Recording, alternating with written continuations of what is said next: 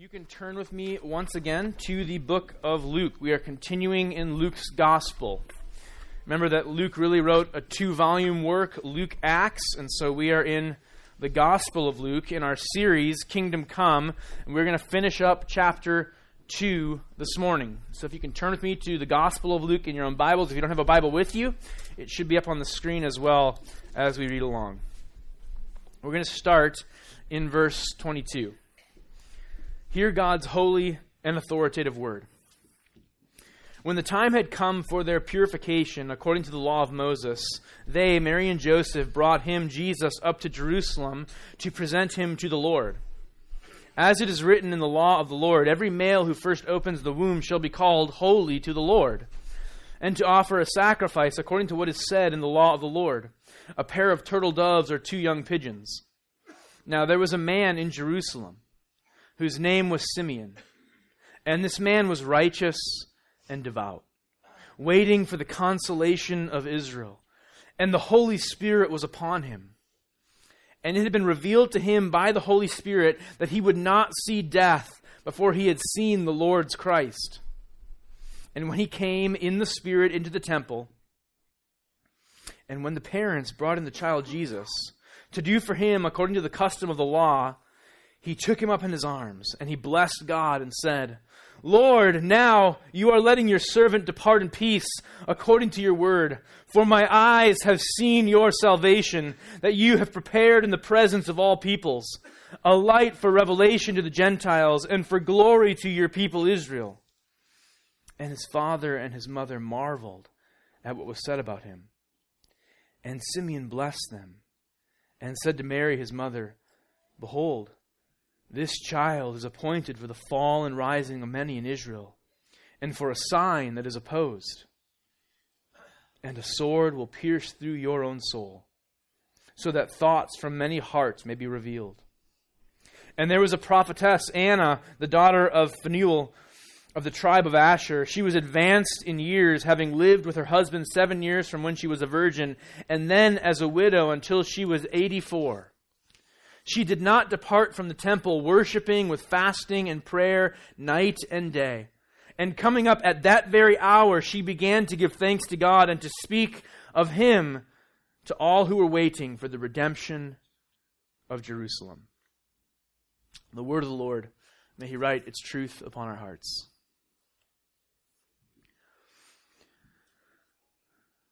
Well, Father, as people of the new covenant grace that your Son Jesus inaugurated, we too, like Simeon, are filled with the Spirit. Lord, we, like Simeon, have come to your house to encounter the Christ, the Messiah, Jesus. So, Lord, I pray that you would stir us, that you would meet us through the gracious means of your word being preached, that your truth would reign supreme in this room, that your truth would reign supreme in our hearts. That the claim of this text would be laid upon your people, and that we would walk out of here different, sanctified, longing for greater holiness, longing to know Jesus and to love him more deeply. So now, like you did for Simeon and for Anna, through the power of your Spirit, do it again for your people, for your glory and our joy. In Jesus' name, amen. Well, if you could have seen under his robes, you'd have probably noticed how calloused and discolored his knees were. It was really just the expected result of so many hours of prayer before the Lord. The old man's eyes had this burning intensity to them. His eyes were what really stood out. He was old, and so his back was hunched with age. His skin sagged, but his eyes were as bright as could be. The priests knew him by sight, if not by name. He was in the temple that frequently. Really, all the people throughout the city, the people of Jerusalem, knew of this man. He was a holy man, but not like the Pharisees in their attempt at holiness.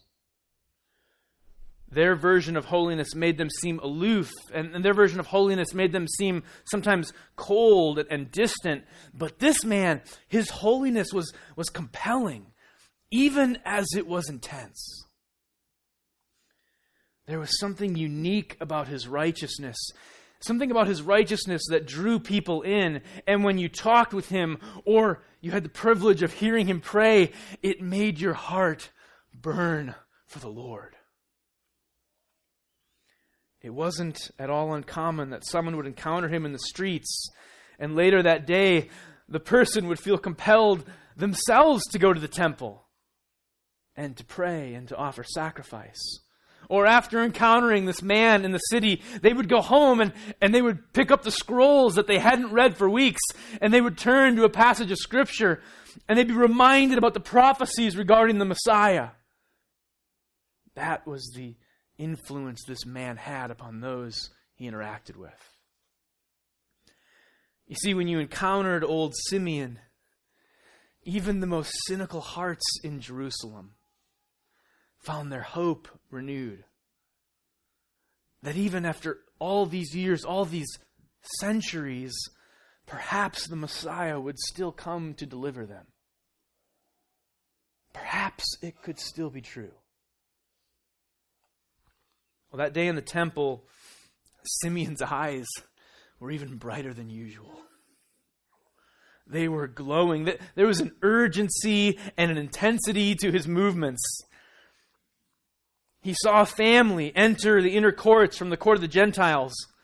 Somehow the Lord had impressed upon him that it would be today, this day, he would see the Messiah, and that the Messiah would be within the context of a family, be a child of a family. And so, as the family walked in, his eyes brightened and he looked. But this family was impeccably dressed. And the father was leading a spotless lamb, an expensive sacrifice towards the priests. Their robes were of fine material. The wife wore expensive jewelry. He took a step towards them, but again, he sensed in his spirit this wasn't right. Somehow he knew the Messiah wouldn't be what he expected. So he returned to praying, reciting portions of Isaiah 9 and 52 and 53 and 60. He had always loved these passages, these messianic passages talking about the Messiah to come, the servant of the Lord. But that morning, Simeon's heart burned with a burden to recall the words, to put them on his lips and to recite them in faith before the Lord in his holy temple. And so Simeon was murmuring the words under his lips, each line filling his heart with faith and expectation. The people who walked in darkness have seen a great light. Those who dwelt in the land of deep darkness, on them has light shone. For the yoke of his burden, the staff for his shoulder, the rod of his oppressor, you have broken as in the day of Midian. For unto us, as Isaiah 9 says, a child is born. To us a son is given, and the government shall be upon his shoulder, and his name shall be called Wonderful Counselor, Mighty God, Everlasting Father, Prince of Peace. Of the increase of his government and peace there will be no end, on the throne of David and over his kingdom, to establish it and uphold it with justice and with righteousness from this time forth and forevermore. The zeal of Yahweh, the Lord of hosts, will do it. Oh, let it be as you have written, Simeon hoped and prayed. And then he looked up again and he saw another family enter. The man was young and humble looking. He was carrying 2 of the cheap but overpriced doves he had no doubt just bought in the outer courts at exorbitant prices. It was the most he could afford for the sacrifice. And as Simeon looked, he saw behind him was the wife, the mother. She was so young. She was so small. And then Simeon saw the bundle in her arms. And as he saw the bundle, his hands trembled. And suddenly, before he even knew what he was doing, he was rushing towards the family, rushing towards the couple. He looked upon the baby, a mere 40 days old. The parents there for the mother's purification to dedicate their firstborn. And he choked back a sob. And Simeon reached out so he could hold the child. The mother nodded. The father had looked startled and almost moved to confront him. But the little teenage mother had somehow known, and she had reached out a hand to stop her husband. Simeon looked into her eyes and somehow sensed she knew he meant no harm. More than that she sensed from the Lord as well that this meeting was appointed to happen before the foundation of the world. And so Simeon took the little baby into his arms, a helpless infant. Even being familiar with Isaiah 9, even just having recited it, he'd never really imagined seeing the Messiah as a baby. And then he explained to Mary and Joseph how the Lord had promised him years earlier he wouldn't die until he had seen the Christ. And so, could they imagine his excitement that morning as he had gotten up and he'd been filled with the Spirit and he had been given the revelation that this was the day he'd been longing for and praying for all these years? This was the day when finally he would be the one to see the hope of Israel. A large tear rolled down his cheek and fell onto the baby's face. And suddenly he felt a surge of faith and inspiration. He held the child heavenward and spoke with such a loud voice that the heads around them in the temple turned to gaze. Lord, now you are letting your servant depart in peace according to your word. For my eyes have seen your salvation, that you have prepared in the presence of all peoples, a light for revelation to the Gentiles and for glory to your people Israel. And as he said it, he caught the eyes of the prophetess, his friend Anna. He knew he'd see her here.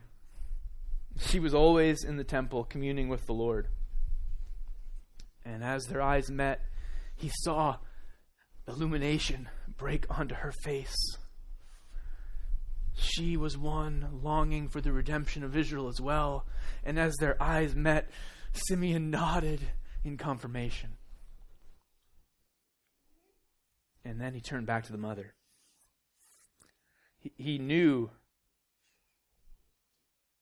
he sensed deep in his soul there was more he had to say.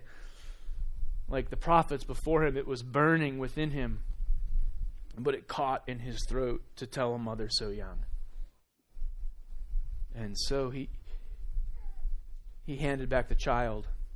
His joy that morning now mixed with sadness for the first time. Behold, he said to the girl,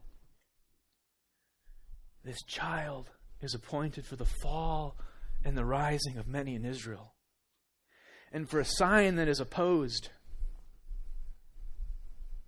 And then there was a pregnant pause. And he gently finished. And a sword will pierce through your own soul also, so that the thoughts from many hearts may be revealed. And then with a final contented sigh, Simeon turned and left, ready to die and return to the Lord. When we think of the birth and infancy narratives, it's really easy to forget about Simeon, isn't it? He's probably not the character that first comes to mind, nor the brief mention of the prophetess Anna, but they play such a crucial role. Simeon, especially with the words he utters through the inspiration of the Spirit. I want to spend the rest of this morning considering the significance, the import of those words. This godly, righteous, devout man first shows us that the coming of the Messiah marks salvation and glory to Israel. The first thing we learn about Simeon is that he is righteous and he is devout. Not in the way that you'll see described later in the Gospels, a self-righteousness. Not in a showy sort of devotion, but a devotion that the text shows us centered on this insatiable desire to see the promises of God fulfilled. Simeon yearns to see the long-awaited Christ, yearns to see the Messiah, the hope of Israel, the one who will redeem Israel. And when we say that it's long-awaited, we mean that since the advent of mankind, since Adam and Eve in the garden, all the way back to Adam and Eve's disobedience and the fall, the echo of a promise has been ringing through the ages. Simeon has been longing to see the fulfillment of that promise to God's people and really the entire world. For thousands of years, people have been waiting for the serpent crusher. They've been waiting for the one who was promised, the seed of woman who would usher in deliverance and salvation. And as the ages passed, the revelation became fuller and fuller and more clear and more clear. And Simeon now knows that that serpent crusher, that seed of woman, would also be a seed of Abraham, would also be a seed of David, would be the Lord's anointed, the Lord's Messiah. He would be the ultimate king over Israel. So when Simeon held the Christ child in his arms, the Spirit fills Simeon with revelation. This baby Christ was the one he'd been waiting his entire life to encounter. It's the anointed one that his fathers and his fathers' fathers and his fathers' fathers' fathers, reaching back generation before generation, had been believing in. The remnant of those who'd finally returned to the land, hoping that the Messiah would still come even after all their disobedience, praying that he would arrive and overthrow first the Greeks and then the Romans. Charles Wesley, the brother of John. John's the famous one. Charles, the more poetic one. Charles was the hymn writer. Lots of hymns that we still sing today. That's when you know you've got game as a songwriter. When hundreds of years after your death, they're still singing them. If you can make it through a decade nowadays, you've written a good song. Charles wrote a hymn related to this very passage of Scripture that perfectly captures the gravity and the glory of this moment. You'll recognize it. He starts out saying, "Come, thou long expected Jesus, born to set thy people free. From our fears and sins release us. Let us find our rest in thee, Israel's strength and consolation." Those words capture the moment and Simeon's expectations perfectly. You can sense it in Simeon, can't you? Come, thou long expected Jesus, Israel's strength and consolation. The hope of an entire nation is bound up in this little baby. And you notice how sweet and poignant that first line is? It captures in Simeon, in this episode in the temple, the convergence of two epochs. The convergence of the Old Testament and the dawning of the New Testament, right? Come, thou long expected. It's not just Simeon's cry. It's the cry of all God's people through the ages. Come, thou long-expected seed of woman. Come, thou long-expected seed of Abraham. Come, thou long-expected seed of David. Come, thou long-expected servant of the Lord. Come, thou long-expected Messiah. People through the ages in faith, hoping that perhaps in their day they would see the Lord's anointed arrive in glory. But in Simeon we see the convergence of the two. As Charles Wesley wrote, "Come, thou long-expected Jesus." What Simeon sees and what we know is that the Messiah has arrived in the God-man, in this infant, the Word of God enfleshed. We know Simeon has stored up messianic promises in his heart. We know it because as Luke is quoting the blessing, he says there's all these allusions to messianic promises. He hears a man who knows the law, and he's stored it up, and he recites it to himself. Can you imagine when the Lord reveals to him, you won't die before you've seen the Christ? What do you think you do? If you haven't already been studying those passages, you go and pursue the ancient equivalent of a PhD in those passages. You pore over them. You pray over them. You dissect them. You store them up. He alludes to them here in Luke. Psalms in multiple places in Isaiah spill from his lips. The wonder of looking on this little baby and realizing he's looking into the very eyes of Israel's salvation and Israel's glory. And it's breathtaking. Luke very intentionally describes Simeon as a righteous, devout man waiting for the consolation of Israel. It's a reference to Isaiah 40, verse 1. We read it earlier in the service when Patty came forward during worship. Comfort, comfort my people, says your God. Isaiah 57:18. I have seen his ways, but I will heal him. I will lead him and restore comfort to him. Those themes are poignantly being placed before us as Jesus is introduced to Jerusalem. That's what's happening here. The little baby is getting the first introduction to the holy city. And Luke very strategically says that he will be a consolation and he will be a redeemer. He will be a rescuer and a deliverer. Now, on the one hand, Jesus, this means, is the answer for every longing that we have to be mended and restored. When Patty comes forward this morning and there's this sense on her heart that the Lord would encourage people who are suffering, that's something that is only met and only mended in the person and work of Jesus. The ache of brokenness that every person has felt living in a fallen world can only find healing in one place. At the feet of Jesus. His consolation, his divine comfort, is that he ends all our warfare, as Isaiah 40 says. That he binds up our wounds, as Isaiah 57 says.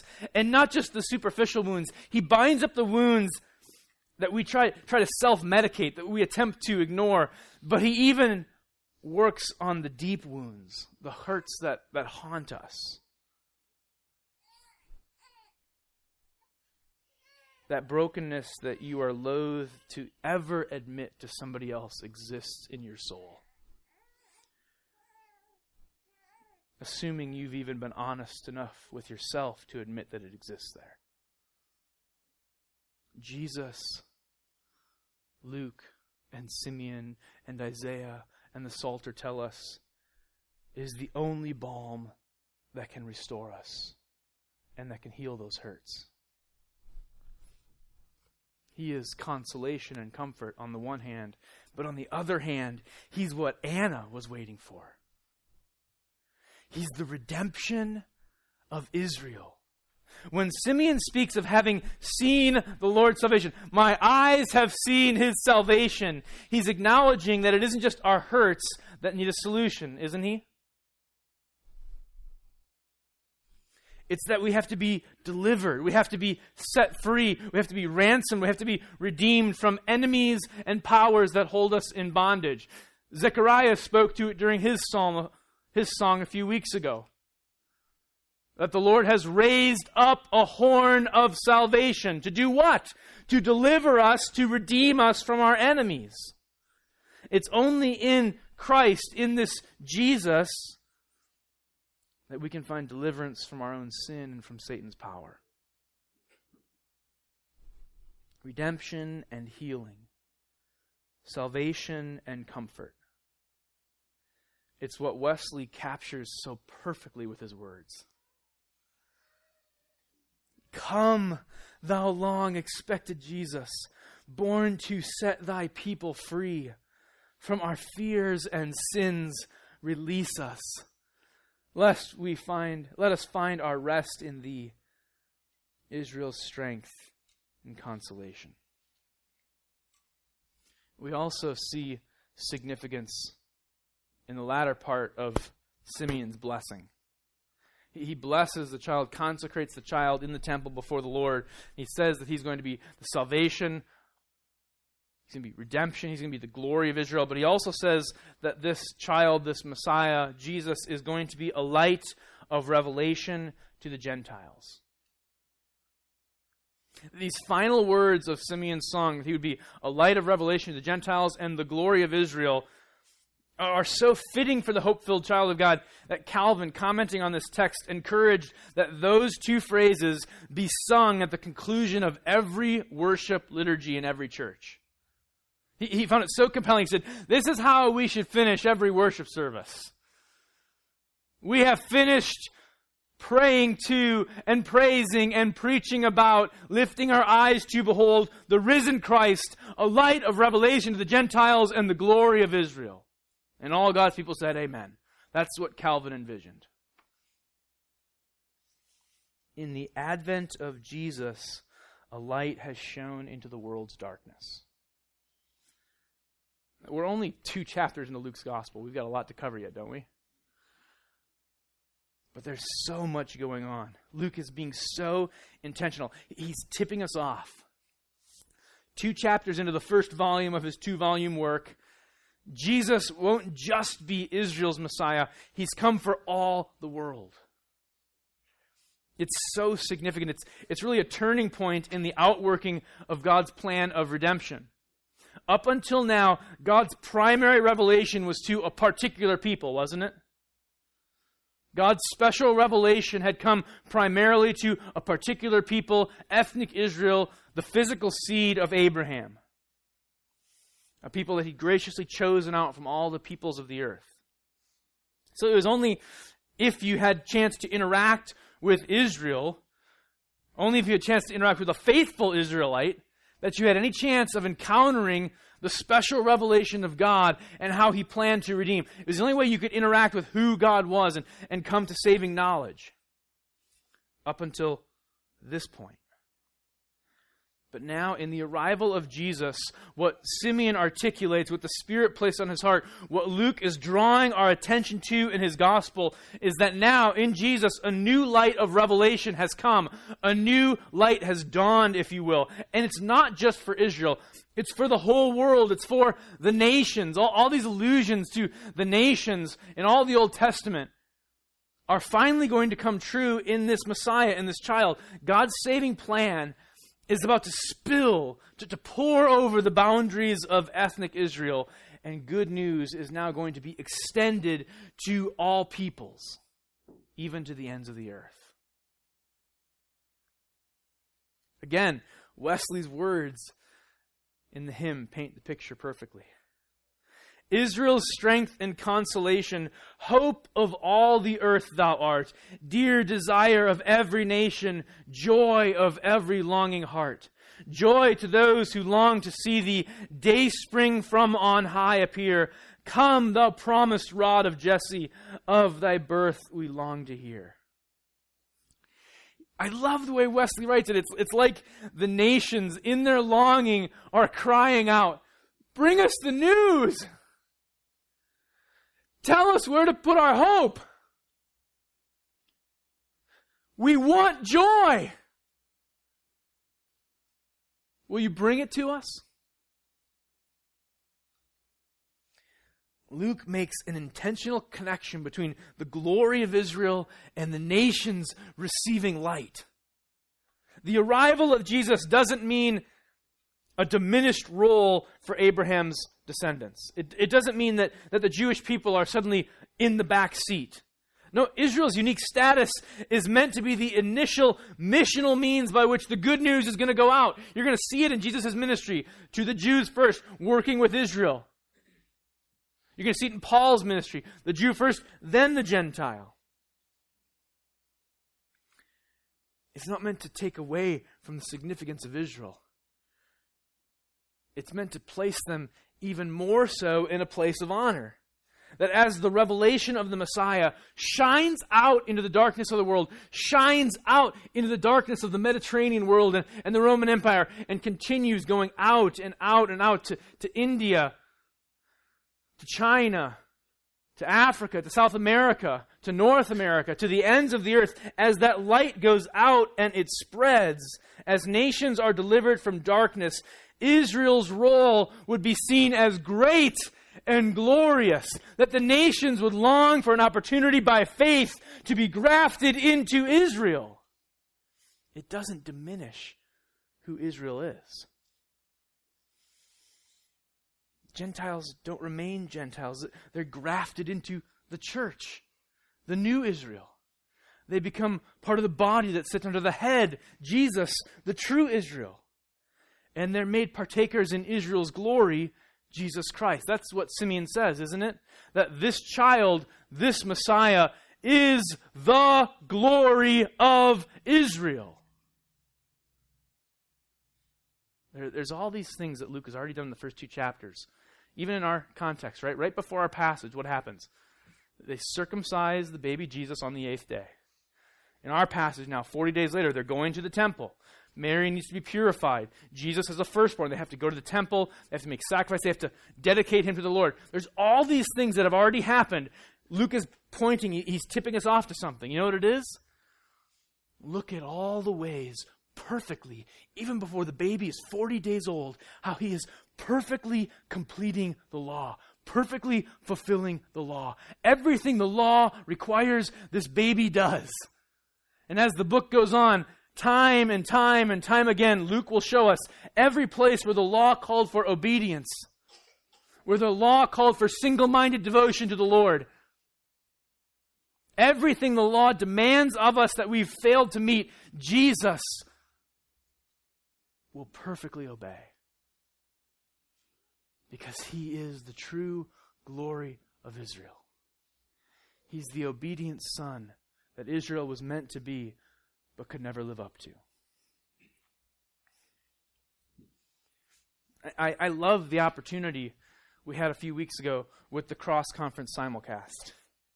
We got to have a handful of people come on an evening and watch messages talking about the risk and the need and the beauty and the promise that even as we take this message to the ends of the earth, to the nations, to unreached people groups, we do this commissioned from the Lord with promises from the Lord that he will save people.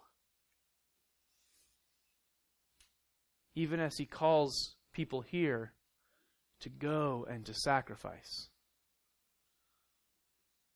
Moms and dads to allow their 20-something to not pursue that career they always envisioned, but to go. And maybe to die on the mission field. It's a beautiful thing to take part in. Because Jesus is beautiful. Because Jesus is a light to those nations who still sit in darkness. It's why I love a morning like today where we can sit and we can watch that mission fund video. There is nothing about that where we are trying to tug on your heartstrings or manipulate you into opening your wallet. If that's why you sense you should give, don't give. Don't give because you feel manipulated or you feel guilty. That's a terrible reason to give.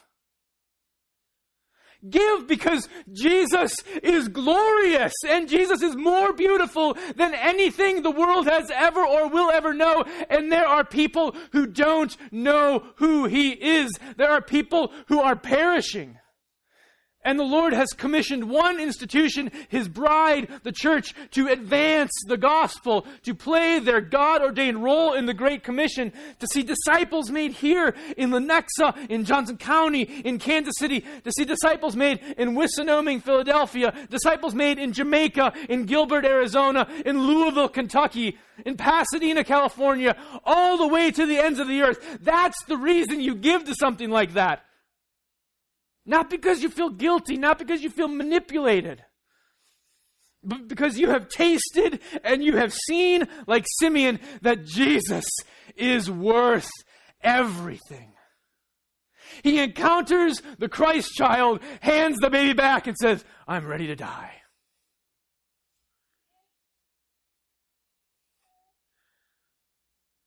That's the claim Jesus makes on our hearts.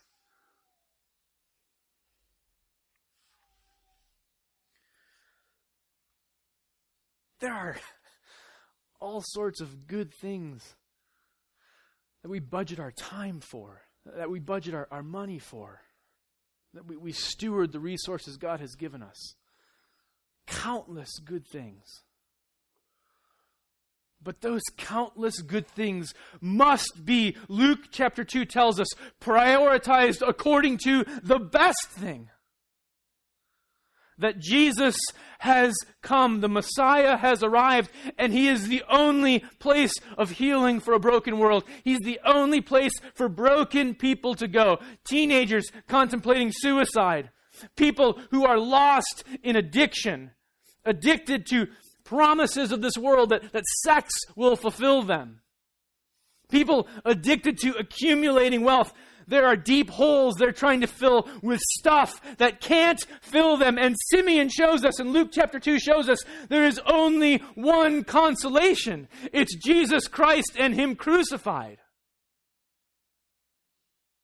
And we, as His people, as those who have been brought into, engrafted into His body, we have the opportunity, like Simeon and like Anna, to proclaim that message.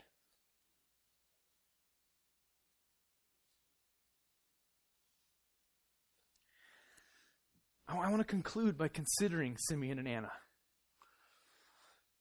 Look at them one more time. Sometimes we encounter people in Scripture and it's like, why did God pick them? Why Gideon? Does he have that extra blanket, cloak laying around? Why'd you use that guy?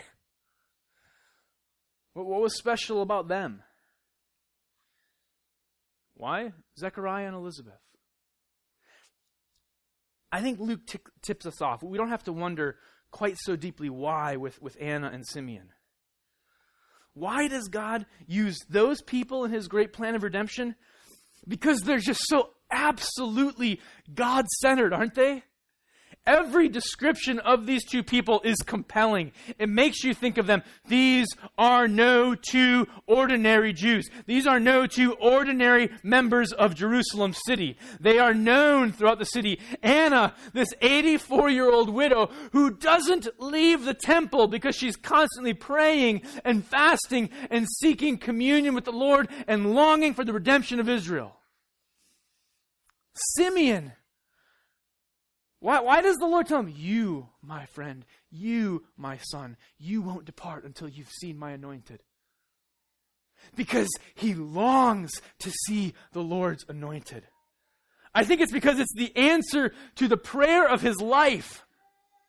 Lord, let me see your anointed before I depart. Yes, in God's sovereignty, Simeon gets to be born in that time. But yes, also in God's kindness. Even as Simeon is born in those days, He tells Simeon to go to the temple on that day. I want to give you the desire of your heart, Simeon. I want you to see the Christ child. They've set their hearts and their hopes exclusively on the Messiah.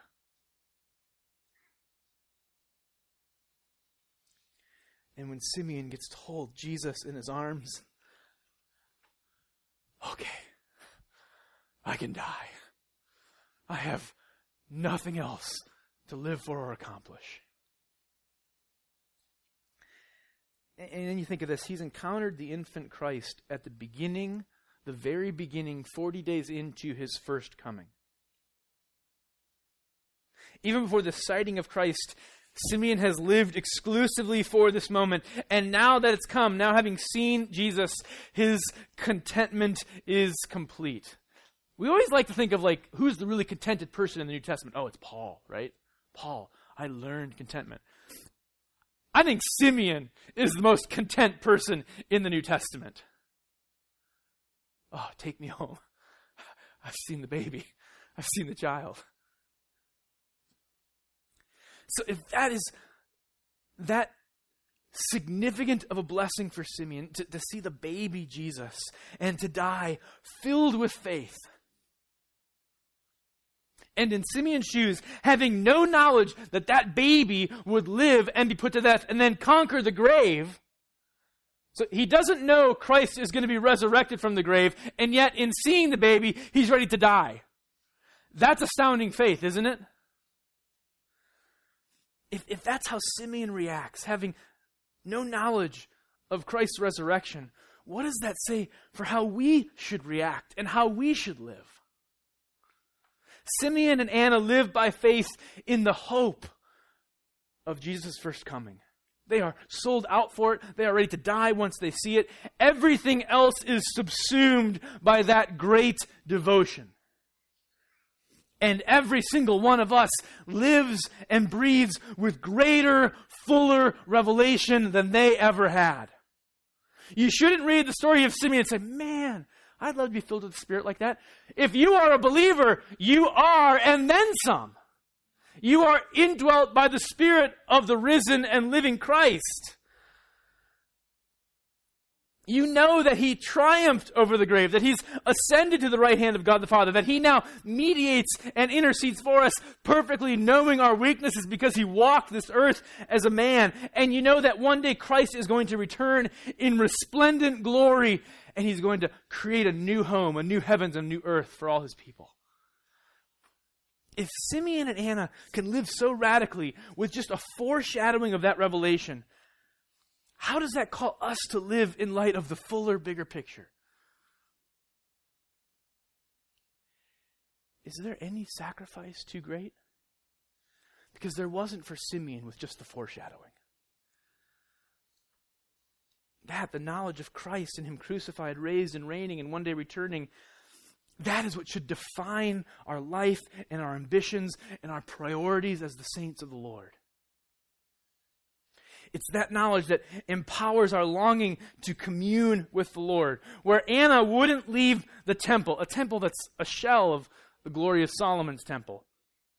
How much more should we be consumed with coming together to the house and being a part of the body of the living Christ? To gather near the redeemed of the Lord. All these people who are indwelt by the Spirit of Christ coming together to have that synergy of Christ-filled spirits together in a room, singing and praising and proclaiming the gospel to each other. How committed should that make us to being devoted to one another as we leave and scatter? That Acts 2 vision of living, to be devoted to gathering and fellowshipping and praying, to being knit more deeply together into the body. It's not enough to have an hour and a half on Sunday with the rest of the body. I want to be devoted to these people. I'm going to spend eternity with these people celebrating the resurrected Christ. Oh, I want to get together with them and enjoy foretastes of eternity this week.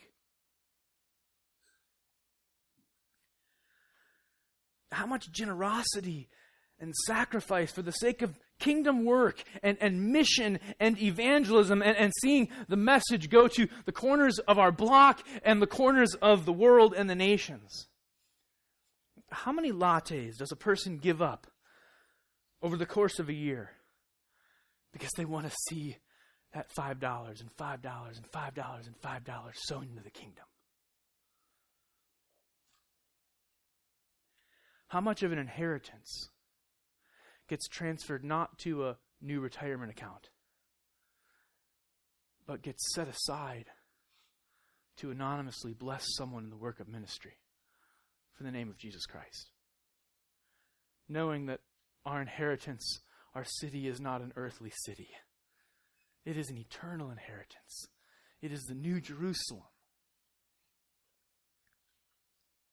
How many evenings of TV and Netflix and leisure are joyfully sacrificed in pursuit of community and hospitality and inviting neighbors over and missionally participating in evangelism?